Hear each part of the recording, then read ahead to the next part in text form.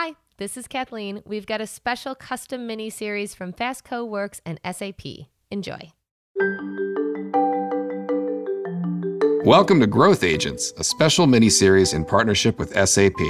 I'm Matt Robertson with FASTCO and Inc. Studios. Our guest today is Mitch Reback, CFO for Sweetgreen. Thanks for sitting down with us today. I'm a big fan of Sweetgreen, but I wonder if you could just give kind of like the elevator pitch for someone who might not be familiar with your company. Like, what is Sweetgreen?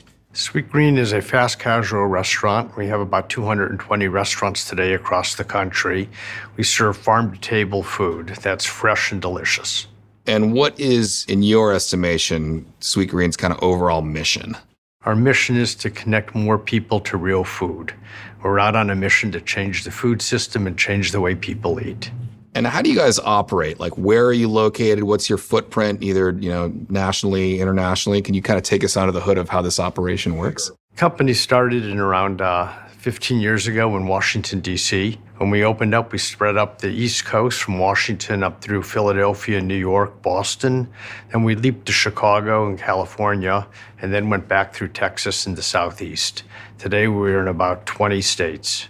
So why don't we switch over to a little more personal about you? What drew you into your line of work? Well, I was always interested in economics. I majored in college, love economics.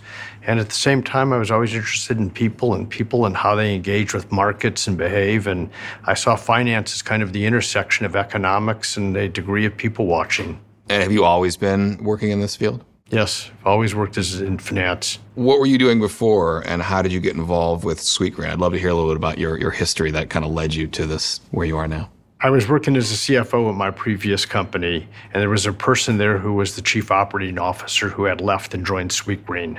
When I left this company, she immediately called me and asked if I would have lunch with the founders of Sweetgreen. John, Nick, and Nate were on their way to Santa Monica to look at real estate, and we agreed to have lunch. She told John, Nick, and Nate that I was the only CFO who chopped his own salad every day for lunch. I thought we would have salad, but they went out for sushi. So how would you say that your background in finance has influenced how you operate here now at Sweetgreen? When I think about my background in finance, I had really two general types of roles. One working for founders and one working for a company that grew and scaled very, very quickly and became global. And I kind of see my role at Sweetgreen as a mix of those two functions. So what are some of the biggest challenges and complexities here as a CFO for you? I think Sweetgreen's on a huge growth spurt, and part of the role of finance is to keep up with that growth spurt, to be sure that we have adequate capital and adequate resources and drive the company forward as fast as we can move it. And I think we've been keeping up with the growth. Are there any successes that you've been able to achieve or share in as CFO? I think one of my big successes was helping to scale the infrastructure of the company. When I first joined Sweetgreen, there were approximately 25 people in the corporate structure, 3 people in finance. Today we have over 300 people. So really trying to add more experience to the company to help drive the growth forward. I think one of the big successes of Sweetgreen is just being able to grow so rapidly. When I joined the company, we had about 25 stores. Today, we have over 220 stores. So we're really able to drive rapid growth to meet more customers and drive it through other new markets. At the same time, we had to scale up the infrastructure to keep up with the growth. When I joined the company, we had about 25 people working in the support center. Today, we have over 300 people. And just scaling the infrastructure to align with the growth and building a culture that supported the growth was really critical. What's that unique perspective that you can share as a CFO, since we don't often get to hear from your side of things? When you're a CFO working for a founder, you need to be all in. Founders have dedicated their life to building their company, and they're all in. And they expect the people who work for them to be all in and all committed. And you need to be bought in. And I think the people who work for people like myself also need to be bought in. We drive our company hard, we drive it fast, and we have a lot of fun.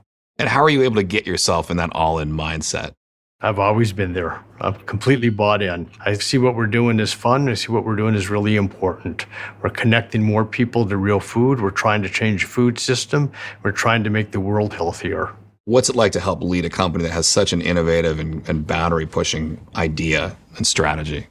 Well, I think there's a lot of innovation at Sweetgreen, from the way we supply our product and source it, to our role of technology, both meeting our customer and technology to running our store. The role of a CFO is really to push the innovation forward, but to do it in a way that's capital efficient and be sure that the company can continue to sustain that growth level. How do you view your role as a growth agent here at this company? As the CFO with Sweetgreen, I see my role in two big areas. First area is raising capital. Companies need capital to grow, and you need to be sure you have adequate capital at all time. Second area is we get to allocate that capital. And how good we are at capital allocation is critically important to the success of the company. For example, do we want more new stores, more new investments in technology, more marketing, more investments in people and culture? It's always a trade-off that the CFO has to be engaged in that decision-making. So what type of rate of growth is kind of going to be essential to the success of this company? Sweetgreen's grown about 20% for the past 9 consecutive quarters. That feels about the right pace for the next couple of years going forward. As CFO, how do you balance kind of keeping a lid on costs versus kind of funding strategies that you need for this company to grow? It's always a balancing act between how fast you want to grow and how fast you want to invest in the infrastructure. But you need to do it in a way that's absolutely coordinated. You want to be sure that the growth is fast enough to meet our customers and that the infrastructure can keep up with the growth. If you grow the infrastructure too quickly, it chokes off the growth. If you grow it too slowly, the growth stumbles. So it's a balancing act, and the role of the CFO is to have your hands on the dials at all times to adjust the balancing act. So what are some of the biggest challenges in terms of sustaining or building growth for this company? I think one of the big challenges for Sweetgreen is to be selective in where and how we grow. We have a huge opportunity before us, a huge marketplace, and a lot of customers who want our product and want us to open up. I think it's being careful about where we go and what sequence we go, how fast we go, and how, frankly, we build the team member support and culture to support that growth at the store level. And are there any examples of kind of growing pains that you've encountered and maybe how you've been able to kind of get around them or overcome them? I think all companies that grow at our pace go through growing pains and occasionally have challenges in markets and stores and things that you learn from. And any examples of things that you've kind of helped get the company over in terms of these growing pains? One of the growing pains that I think back on is when we first opened our store at Bryant Park in New York. Bryant Park was a huge investment for the company.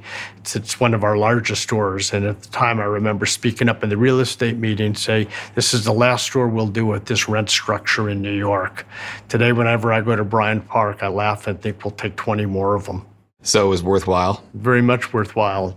It's about taking a risk and knowing the priority order and to take the risk and how to balance it. So you believed in this and pushed for it? I believed in it and pushed for it, but was also very concerned about it. The role of finance is a balancing act.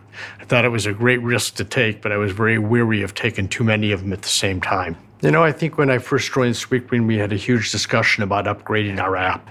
It was in 2015. It was a major strategic decision. It was a huge investment for a very small company at the time. We clearly saw the path towards technology. We had a complete conviction in it, and we jumped forward and went forward with a new app and building secondary make lines in all of our restaurants. At the time, a lot of people thought we were crazy for doing it, but clearly defined the company and changed the company forever and for the best.